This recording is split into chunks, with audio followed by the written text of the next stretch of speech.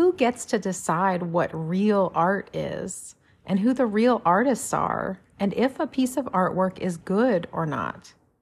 Do you have to exhibit artwork for others to see? Do you have to perform on a stage or on video? Today I'm sharing my 2 cents on this topic. Welcome to Art That Overcomes, where we are redefining our identity after narcissistic abuse. My name is Jennifer, and I'm an artist, licensed art therapist, and coach who helps women like you overcome the lasting effects of narcissistic abuse. It's the anxiety, self-doubt, and lack of confidence that can keep us stuck, even long after the abusive relationship has ended. Together, we are redefining our identities one drawing or painting at a time, because it's your turn to take charge now. No narcissists allowed.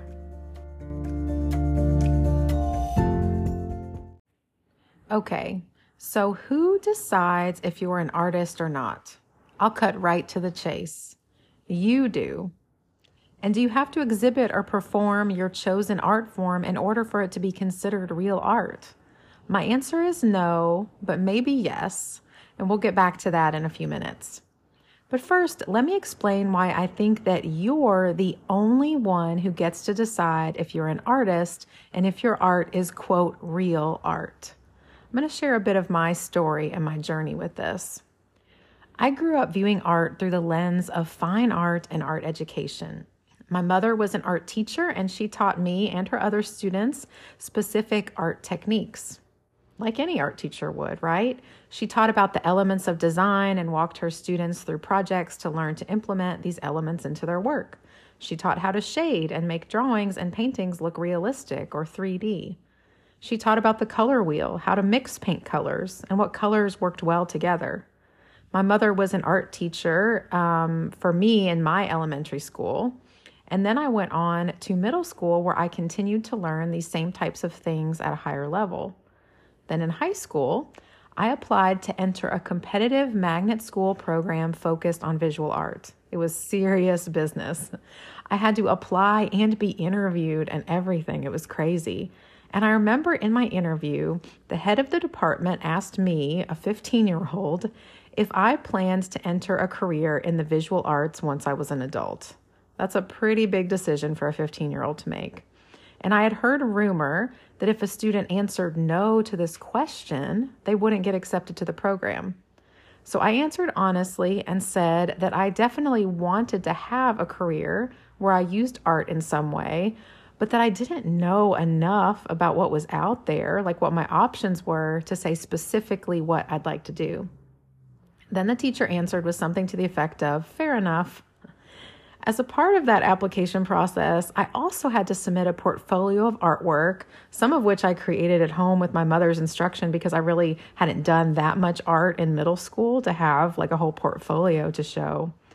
And I had to go then sit in a room, in a classroom at the school full of other nervous young teenagers, and draw a still life as if we were in art class, only this wasn't just class, it was like a test. The teacher walked around and observed your work and apparently judged the end result. I remember feeling so incredibly anxious and self-conscious about this experience. I was a very shy kid. And I was so anxious that I sat with my left arm. I'll never forget just this feeling in my body. My left arm was rigidly propped up under my chin as I drew with the pencil in my right hand. My body was so cramped up, and my view of my large paper and the still life was so skewed that when I finished, or really when the time was up, I sat back and saw that my drawing was all scrunched onto like about 1/3 or so of the big paper. And I thought that was horrible, but the skill of my drawing was pretty good. Even if you've never applied to a special art program like this, can you relate to this experience of anxiety around a certain art form? Did you take a class in school where you felt judged on your ability to create and decided that some people are just born with creative talent and some are not? That's a common belief. Have you ever said something like, "I couldn't draw a straight line with a ruler," or "I couldn't sing on key to save my life"? This type of mindset can be the product of art education, and also, maybe more importantly than that, how we have chosen to internalize others' comments or others' abilities in comparison to our own. You see, I believe that while some of us have some inherent talent in certain art forms or certain other skills in life, so much of those things are learned.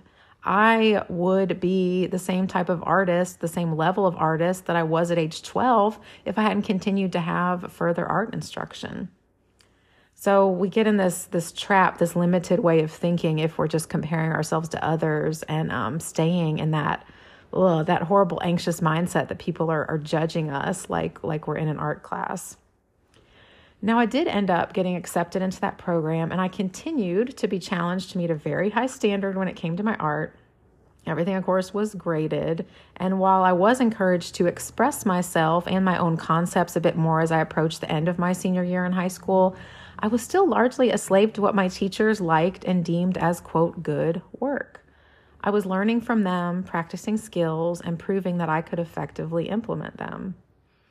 Then in college, I started out as an art education major, and I felt sure this was what I wanted to do. It just made sense on paper, right? Because I wanted a career in art, and I wasn't sure what direction to take, but my mother was an art teacher, so I understood that job. It made sense. Then, my sophomore year of college, my second year, I had a bit of an identity crisis. So I had been enjoying my studio art classes like Intro to Design and Life Drawing 101, but then I actually took my first art education class. I did really well in the class, but I hated almost every moment of it. Now, no shade to the art teachers out there. Again, my mom was a wonderful art teacher. I have respect for art education, so I'm not trying to bash that. But it really just wasn't for me. It didn't feel right. I remember having a meeting with my supervising professor from the art education program, and she practically begged me to stay in the program because she thought I'd make a good art teacher, but I just knew I couldn't do it. So then I took one semester without taking any art classes at all. This was part of that identity crisis. I caught up on some of my general requirements like World Civ and other subjects now long forgotten, and I gave a lot of thought and prayer to whether I could continue or should continue to be an art major if I didn't have a specific career planned out. So I wasn't sure if I should pursue art on any level anymore. Also, I'd started to feel a little burned out on art. In retrospect, I see that what I was burned out on was the world of fine art and art education. Now, again, there's nothing wrong with that. I credit these worlds for my skill in art that I have and for so much of this wonderful foundation I have in the arts. But it's easy to get burned out on it. I was sick of creating art for other people, and I didn't want to become a teacher who would just be encouraging that same thing. I knew I wanted to do something different, but I wasn't sure what. It didn't feel fun anymore. So after that semester-long break from art, I did decide to return to art classes and pursue simply a Bachelor of Fine Arts degree with an emphasis in painting. So if you're not aware, a Bachelor of Fine Arts degree is literally just training you to be a professional artist. You learn how to write an artist resume, put together an art exhibit, and promote it. And that's what you're trained to do, not the business side of it by any means, which I figured out later. I didn't know anything about that, but it trains you on a lot of those aspects. I chose to focus on painting because drawing was my other interest, but drawing came more easily to me and painting was challenging, and I wanted to push myself and learn to be a better painter. I gradually started to make my art about me again. It was also around this time that I made a decision that really felt radical to me. Now, looking back, what I'm about to say, this is funny and a little sad that this felt so radical and out of the box for me. So what I did was I decided to start keeping a private sketchbook that no one else could see. That was it. That was my radical decision. This was a place to write and draw, and I made myself step into creating art in that sketchbook that didn't look good necessarily. The purpose wasn't to make something that looked good. The purpose was to express myself. At the time, I knew nothing about art therapy and the fact that it is a very process-oriented practice. And I really had no idea that I'd return to school several years later to become an art therapist. But this is something that just felt needed for me. I needed to focus on the process and reclaim art making as something for me. This felt so incredibly out of the box because, as I've explained in quite a bit of detail here, I'd spent my entire life in art classes performing for a grade. So I would just literally make sort of scribble lines, like gashes in the page, doodles, whatever felt good. But I know that the very reason why I went on to have a successful college career as an artist and then moved on to finding my calling in the world of art therapy is precisely because I chose to put all the grades and pressures and expectations aside and just create what I needed to create. And I'd argue that behind all our most successful professional artists, people who have chosen this as a career, there is this same kind of drive. They create because of an inner drive to express what they want to express and communicate what they want to communicate. Obviously, there are many different approaches and styles of art, and most are probably not as process-oriented as mine. But that concept of staying true to oneself is so key across the board. So even for those who are trained as professional artists, there's this need to eventually sort of unlearn this idea that the approval of others is the most important part of our art. This applies to anything we create: visual art, writing, dance, poetry, acting, music. Yes, oftentimes we want our art to effectively communicate something to someone else, of course, but why can't we be the ones to decide how to do this? And why can't we also choose to make art at times that is just for us, no audience required? We can do both. I say we can, right? We can do both. It's your art. Do what you want. I say that if you make marks on a page, if you sing in the shower, journal, or write a haiku, or create TikTok videos with your daughter, which I have done before, or you really enjoy decorating your home or collecting beautiful objects, cooking a meal, putting together a creative outfit, or coloring in coloring books, or doing paint by number, you are an artist if you want to be, if you want to claim that title. If you're engaging in these things and you want to call yourself an artist, do it. There will always be others who think your art is, quote, good, and those who think it's bad, and it doesn't matter. Do you like it? Or was creating this piece of art an effective way for you to express what you needed or wanted to express, even if you don't necessarily think the finished product is beautiful? If the answer is yes, then it was good. It was real art, because you are a real artist if you make something and you decide that you're an artist. Now, I have to point this out. Sometimes I talk to people about art and they say things like, I used to be an artist. These people feel that once upon a time they were engaged in creative pursuits, but now that they haven't baked a cake, for example, or painted a picture or sung a song or danced in a few years, they don't qualify to be an artist anymore. That's what they think. But I say, once an artist, always an artist. Again, if you want to be, you can choose to return to your art anytime you want. It's not like a club you get kicked out of after a lack of participation for a certain time. Again, you get to decide how this goes and what labels you give yourself. And it's amazing to me how people can just convince themselves that they don't meet the qualifications anymore because they haven't been making art every day or every month or even every year. But again, it doesn't matter. Now, back to that statement earlier that I made about needing to share your art with others in order for it to really be considered art. I want to touch on that a little bit more. My short answer is no. You can create art just for you. But I want to make sure and point out that, again, this is your choice. So for me, it may feel necessary to exhibit a painting or, show people my art. For you, you might feel the same way. I feel this way sometimes and not at other times, right? But if you feel like with maybe a certain painting or a certain song that you wrote or a certain song that you've learned to sing or play on an instrument, if you feel like performing that or exhibiting that or showing it to others online would complete the artistic experience for you, then it's necessary. So for you, the answer is yes, it needs to be shown to others. Or like I said, it might be yes sometimes and not at others, like it is for me.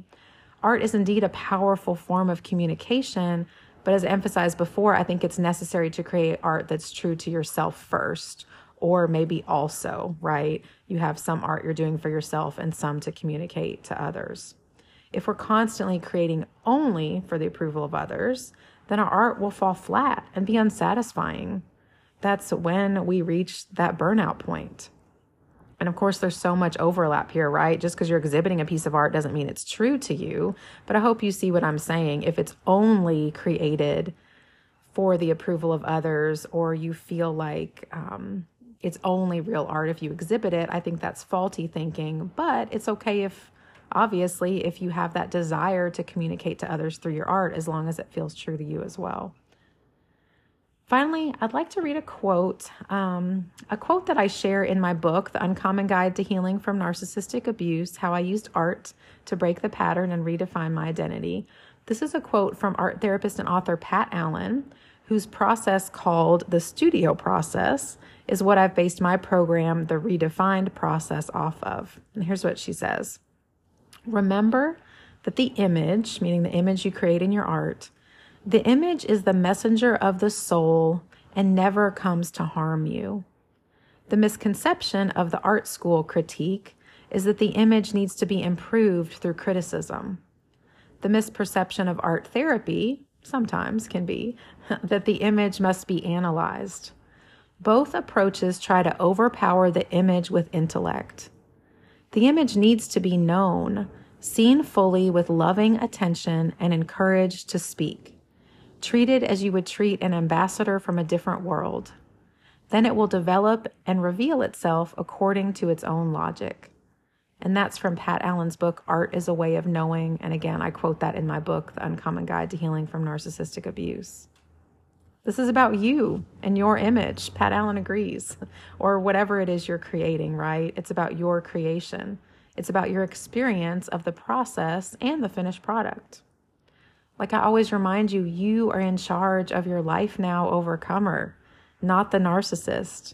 Their reign is over, and it's time for you to step into your full queenhood or kinghood. I know I have a few kings listening.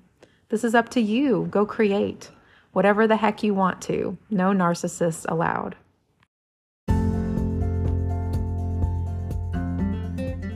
Now, before we move on to imagine what message your future self might have for you today, I want to let you know how you can join me in this process of using art to redefine your identity.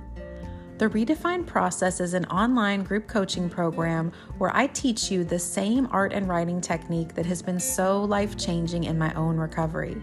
It's how we connect our thinking brain and our feeling brain and access the thoughts, feelings, and limiting beliefs that need to be heard. The Redefined Process is included in my monthly Redefined membership, along with much more. You're also going to get access to live coaching calls, community chat with other overcomers just like you, the option to schedule one-on-one coaching sessions with me if you need more support, and several additional courses too. Just search for Redefined by Jennifer Kramer in your app store, or go to the link in the podcast description to view the web-based version. I can't wait to see you there. A message from your future self. I see so much beauty in your soul, so much emotion, power, strength, and resilience. It's quite a story we have, you and I. We've been through so much, both good and bad, and have so much more life left to live. How can we live this life today, you and I? I'm just one block around the corner, just a few steps ahead, and I call you to keep moving toward me every second of every day. How can we live out loud today without apology, without concern for others' opinions or judgments or praises? Can you lead me in a song now? Can you cry out in the shower or as you drive home from work and declare your poetry to the private world of your heart? No audience needed unless you choose. No accolades or pressure to conform or expectations to do it the right way.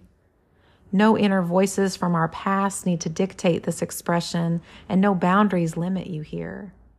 Will you paint a massive stripe of color on the world today, in your favorite color, even if others don't approve? How will you make this life yours today? How will you choose to live? I invite you to explore, to explode if needed. What will we create today, you and I?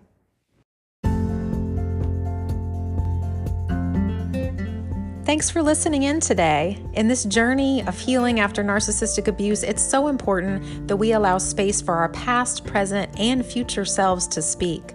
Today, you've gotten a glimpse into some messages I received from different parts of my subconscious brain that just needed to be heard, along with an encouraging message from an imagined future version of you.